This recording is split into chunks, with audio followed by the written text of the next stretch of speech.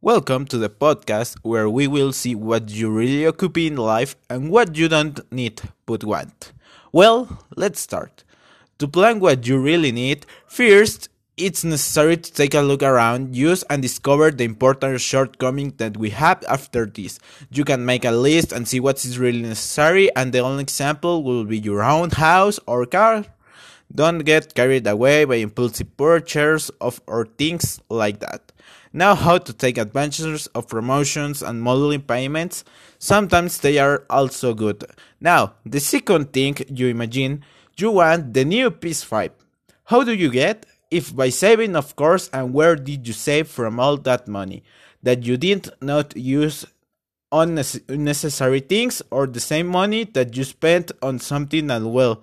So we finish for today. Follow us every day to know more. Thanks.